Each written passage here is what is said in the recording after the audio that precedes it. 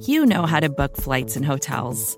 All you're missing is a tool to help you plan that unbelievable travel experience. That's why you need Viator. Book guided tours, excursions, and more in one place. There are over 300,000 travel experiences to choose from, so you can find something for everyone. And Viator offers free cancellation and 24/7 customer support for worry-free travel. Download the Viator app now and use code Viator10 for 10% off your first booking in the app. Find travel experiences for you. Do more with Viator. Chapter 1.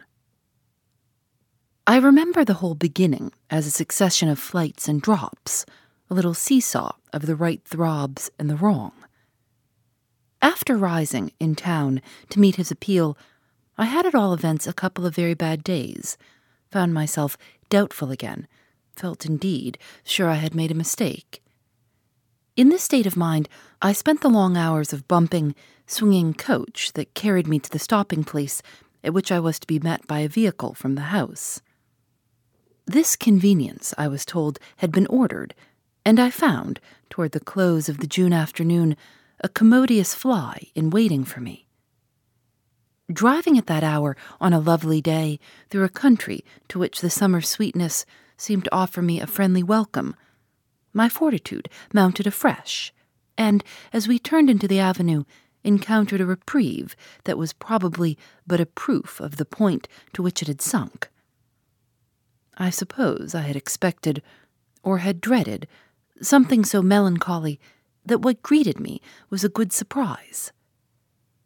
I remember as a most pleasant impression the broad, clear front, its open windows and fresh curtains, and the pair of maids looking out.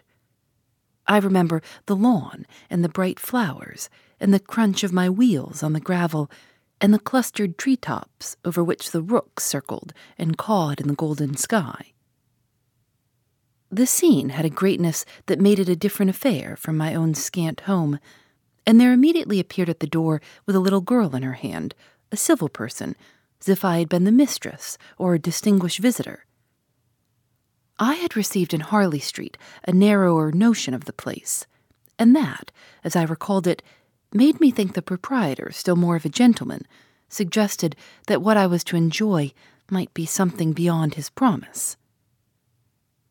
I had no drop again till the next day, for I was carried triumphantly through the following hours by my introduction to the younger of my pupils.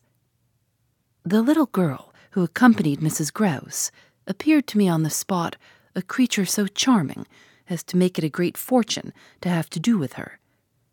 She was the most beautiful child I had ever seen, and I afterward wondered that my employer had not told me more of her. I slept little that night. I was too much excited, and this astonished me too. I recollect remained with me, adding to my sense of the liberality with which I was treated.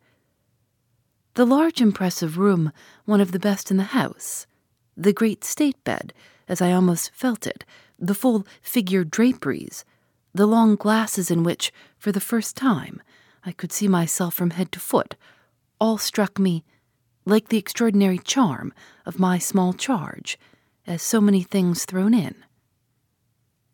It was thrown in as well, from the first moment, that I should get on with Mrs. Grouse in a relation over which, on my way in the coach, I fear I had rather brooded. The only thing, indeed, that in this early outlook might have made me shrink again was the clear circumstance of her being so glad to see me. I perceived within half an hour that she was so glad, stout, simple, plain, clean, wholesome woman, as to be positively on her guard against showing it too much. I wondered even then a little why she should wish not to show it, and that, with reflection, with suspicion, might, of course, have made me uneasy. But it was a comfort that there could be no uneasiness in a connection with anything so beatific as the radiant image of my little girl, the vision of whose angelic beauty had probably more than anything else to do with the restlessness that, before morning, made me several times rise and wander about my room to take in the whole picture and prospect. To watch, from my open window, the faint summer dawn, to look at such portions of the rest of the house as I could catch, and to listen while, in the fading dusk, the first birds began to twitter for the possible recurrence of a sound or two less natural, and not without, but within, that I had fancied I heard. There had been a moment when I believe I recognized, faint and far, the cry of a child. There had been another when I found myself just consciously starting as at the passage, before my door, of a light footstep. But these fancies were not marked enough not to be thrown off, and it is only in the light, or the gloom, I should rather say, of other and subsequent matters that they now come back to me. To watch, teach, form little Flora would too evidently be the making of a happy and useful life. It had been agreed between us downstairs that after this first occasion I should have her as a matter of course at night, her small white bed being already arranged, to that end, in my room. What I had undertaken was the whole care of her, and she had remained just this last time with Mrs. Grouse only as an effect of our consideration for my inevitable strangeness and her natural timidity. In spite of this timidity, which the child herself, in the oddest way in the world, had been perfectly frank and brave about, allowing it without a sign of uncomfortable consciousness, with the deep, sweet serenity indeed of one of Raphael's holy infants, to be discussed, to be imputed to her, and to determine us, I feel quite sure she would presently like me. It was part of what I already liked Mrs. Grouse herself for, the pleasure I could see her feel in my admiration and wonder as I sat at supper with 4 tall candles and with my pupil in a high chair and a bib brightly facing me, between them over bread and milk. There were naturally things that in Flora's presence could pass between us only as prodigious and gratified looks, obscure and roundabout allusions. And the little boy, does he look like her? Is he too so very remarkable? One wouldn't flatter a child. Oh, miss, most remarkable, if you think well of this one. And she stood there with a plate in her hand, beaming at our companion, who looked from one of us to the other with placid, heavenly eyes that contained nothing to check us. Yes, if I do, you will be carried away by the little gentleman. Well, that I think is what I came for, to be carried away. I'm afraid, however, I remember feeling the impulse to add, I'm rather easily carried away. I was carried away in London. I can still see Mrs. Grouse's broad face as she took this in. In Harley Street. In Harley Street. Well, miss, you're not the first, and you won't be the last. Oh, I've no pretension, I could laugh, to being the only one. My other pupil, at any rate, as I understand, comes back tomorrow. Not tomorrow, Friday, miss. He arrives as you did by the coach, under care of the guard, and is to be met by the same carriage. I forthwith expressed that the proper as well as the pleasant and friendly thing would be therefore that on the arrival of the public conveyance I should be in waiting for him with his little sister, an idea in which Mrs. Grouse concurred so heartily that I somehow took her manner as a kind of comforting pledge, never falsified, thank heaven, that we should on every question be quite at one. Oh, she was glad I was there. What I felt the next day was, I suppose, nothing that could be fairly called a reaction from the cheer of my arrival. It was probably, at the most, only a slight oppression, produced by a fuller measure of the scale, as I walked round them, gazed up at them, took them in of my new circumstances. They had, as it were, an extent and mass for which I had not been prepared, and in the presence of which I found myself, freshly, a little scared as well as a little proud. Lessons in this agitation certainly suffered some delay. I reflected that my first duty was, by the gentlest arts I could contrive, to win the child into the sense of knowing me. I spent the day with her out of doors. I arranged with her, to her great satisfaction, that it should be she only, who might show me the place. She showed it step by step, and room by room, and secret by secret, with droll, delightful, childish talk about it, and with the result, in half an hour, of our becoming immense friends.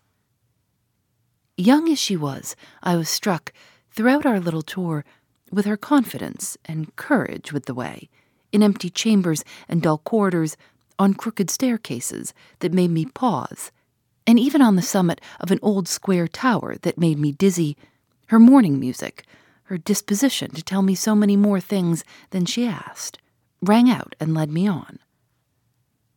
I have not seen Bly since the day I left it, and I dare say that to my older and more informed eyes it would now appear sufficiently contracted.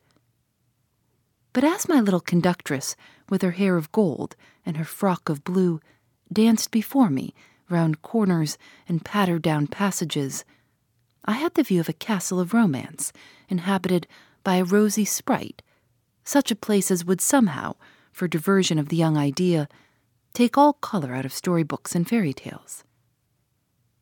Wasn't it just a storybook over which I had fallen a doze and a dream? No, it was a big, ugly, antique but convenient house, embodying a few features of a building still older, half replaced and half utilized, in which I had the fancy of our being almost as lost as a handful of passengers in a great drifting ship. Well, I was, strangely, at the helm. Chapter 2. This came home to me when, 2 days later, I drove over with Flora to meet, as Mrs. Grouse said, the little gentleman, and all the more for an incident that, presenting itself the second evening, had deeply disconcerted me. The first day had been, on the whole, as I have expressed, reassuring, but I was to see it wind up in keen apprehension. The post-bag that evening, it came late, contained a letter from me, which, however, in the hand of my new employer, I found to be composed but of a few words, enclosing another, addressed to himself, with a seal still unbroken. This, I recognize, is from the headmaster, and the headmaster's an awful bore. Read him, please, deal with him, but mind you, don't report. Not a word. I'm off. I broke the seal with a great effort, so great a one that I was a long time coming to it, took the unopened missive at last up to my room, and only attacked it just before going to bed. I had better have let it wait till morning, for it gave me a second sleepless night. With no counsel to take, the next day I was full of distress, and it finally got so the better of me that I determined to open myself at least to Mrs. Grouse. What does it mean, the child's dismissed his school? She gave me a look that I remarked at the moment, then visibly, with a quick blankness, seemed to try to take it back. But aren't they all sent home? Yes, but only for the holidays. Miles may never go back at all. Consciously, under my attention, she reddened. They won't take him. They absolutely decline. At this, she raised her eyes, which she had turned from me. I saw them fill with good tears. What has he done? I hesitated. Then I judged best simply to hand her my letter, which, however, had the effect of making her, without taking it, simply put her hands behind her. She shook her head sadly. Such things are not for me, miss. My counselor couldn't read. I winced at my mistake, which I attenuated as I could, and opened my letter again to repeat it to her. Then, faltering in the act and folding it up once more, I put it back in my pocket. Is he really bad? The tears were still in her eyes. Do the gentlemen say so? They go into no particulars. They simply express their regret that it should be impossible to keep him. That can have only one meaning. Mrs. Grouse listened with dumb emotion. She forbore to ask me what this meaning might be, so that presently to put the thing with some coherence, and with the mere aid of her presence to my own mind, I went on, "that he's an injury to the others." At this, with one of the quick turns of simple folk, she suddenly flamed up. "Master Miles, him an injury?" There was such a flood of good faith in it that, though I had not yet seen the child, my very fears made me jump to the absurdity of the idea. I found myself, to meet my friend the better, offering it, on the spot, sarcastically, to his poor little innocent mates. "It's too dreadful," cried Mrs. Grouse, "to say such cruel things. Why, he's scarce 10 years old." Yes, it would be incredible." She was evidently grateful for such a profession. "See him, miss, first. Then believe it." I felt forthwith a new impatience to see him. It was the beginning of a curiosity that, for all the next hours, was to deepen almost to pain. Mrs. Grouse was aware, I could judge, of what she had produced in me, and she followed it up with assurance. "You might as well believe it of the little lady, bless her," she added the next moment. "Look at her." I turned and saw that Flora, whom 10 minutes before I had established in the schoolroom with a sheet of white paper, a pencil, and a copy of nice round O's, now presented herself to view at the open door. She expressed in her little way an extraordinary detachment from disagreeable duties, looking to me, however, with a great childish light that seemed to offer it as a mere result of the affection she had conceived for my person, which had rendered necessary that she should follow me. I needed nothing more than this to feel the full force of Mrs. Grouse's comparison, and catching my pupil in my arms, covered her with kisses in which there was a sob of atonement. Nonetheless, the rest of the day I watched for further occasion to approach my colleague, especially as, toward evening, I began to fancy she rather sought to avoid me. I overtook her, I remember, on the staircase. We went down together, and at the bottom I detained her, holding her there with a hand on her arm. "I take what you said to me at noon as a declaration that you've never known him to be bad." She threw back her head. She had clearly, by this time, and very honestly, adopted an attitude. "Oh, never known him. I don't pretend that." I was upset again. "Then you have known him—" "Yes, indeed, miss, thank God."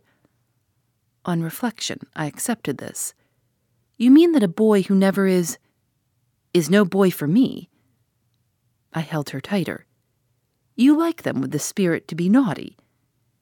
Then, keeping pace with her answer, "So do I eagerly brought out, "but not to the degree to contaminate—" "To contaminate?" My big word left her at a loss. I explained it. "To corrupt." She stared, taking my meaning in, but it produced in her an odd laugh. "Are you afraid he'll corrupt you?" She put the question with such a fine, bold humor that, with a laugh, a little silly, doubtless, to match her own, I gave way for the time to the apprehension of ridicule. But the next day, as the hour for my drive approached, I cropped up in another place. "What was the lady who was here before?" "The last governess? She was also young and pretty, almost as young and almost as pretty, miss, even as you." "Ah, then, I hope her youth and her beauty helped her," I recollect throwing off. "He seems to like us young and pretty." "Oh, he did," Mrs. Grouse assented. "It was the way he liked everyone." She had no sooner spoken, indeed, than she caught herself up. "I mean, that's his way, the master's." I was struck. "But of whom did you speak first?" She looked blank, but she colored. "Why, of him." "Of the master? Of who else?" There was so obviously no one else that the next moment I had lost my impression of her having accidentally said more than she meant, and I merely asked what I wanted to know. "Did she see anything in the boy that wasn't right? She never told me." I had a scruple, but I overcame it. Was she careful, particular? Mrs. Grouse appeared to try to be conscientious. About some things, yes. But not about all? Again she considered. Well, miss, she's gone. I won't tell tales. I quite understand your feeling, I hastened to reply, but I thought it, after an instant, not opposed to this concession to pursue. Did she die here? No, she went off. I don't know what there was in this brevity of Mrs. Grouse's that struck me as ambiguous. Went off to die? Mrs. Grouse looked straight out of the window, but I felt that, hypothetically, I had a right to know what young persons engaged for Bly were expected to do. She was taken ill, you mean, and went home. She was not taken ill, so far as appeared, in this house. She left it at the end of the year to go home, as she said, for a short holiday, to which the time she had put in had certainly given her a right. We had then a young woman, a nursemaid, who had stayed on and who was a good girl and clever, and she took the children all together for the interval. But our young lady never came back, and at the very moment I was expecting her, I heard from the master that she was dead. I turned this over. But of what? He never told me, but please, miss, said Mrs. Grouse, I must get to my work. Phoebe Reads a Mystery is recorded in the studios of North Carolina Public Radio, WUNC.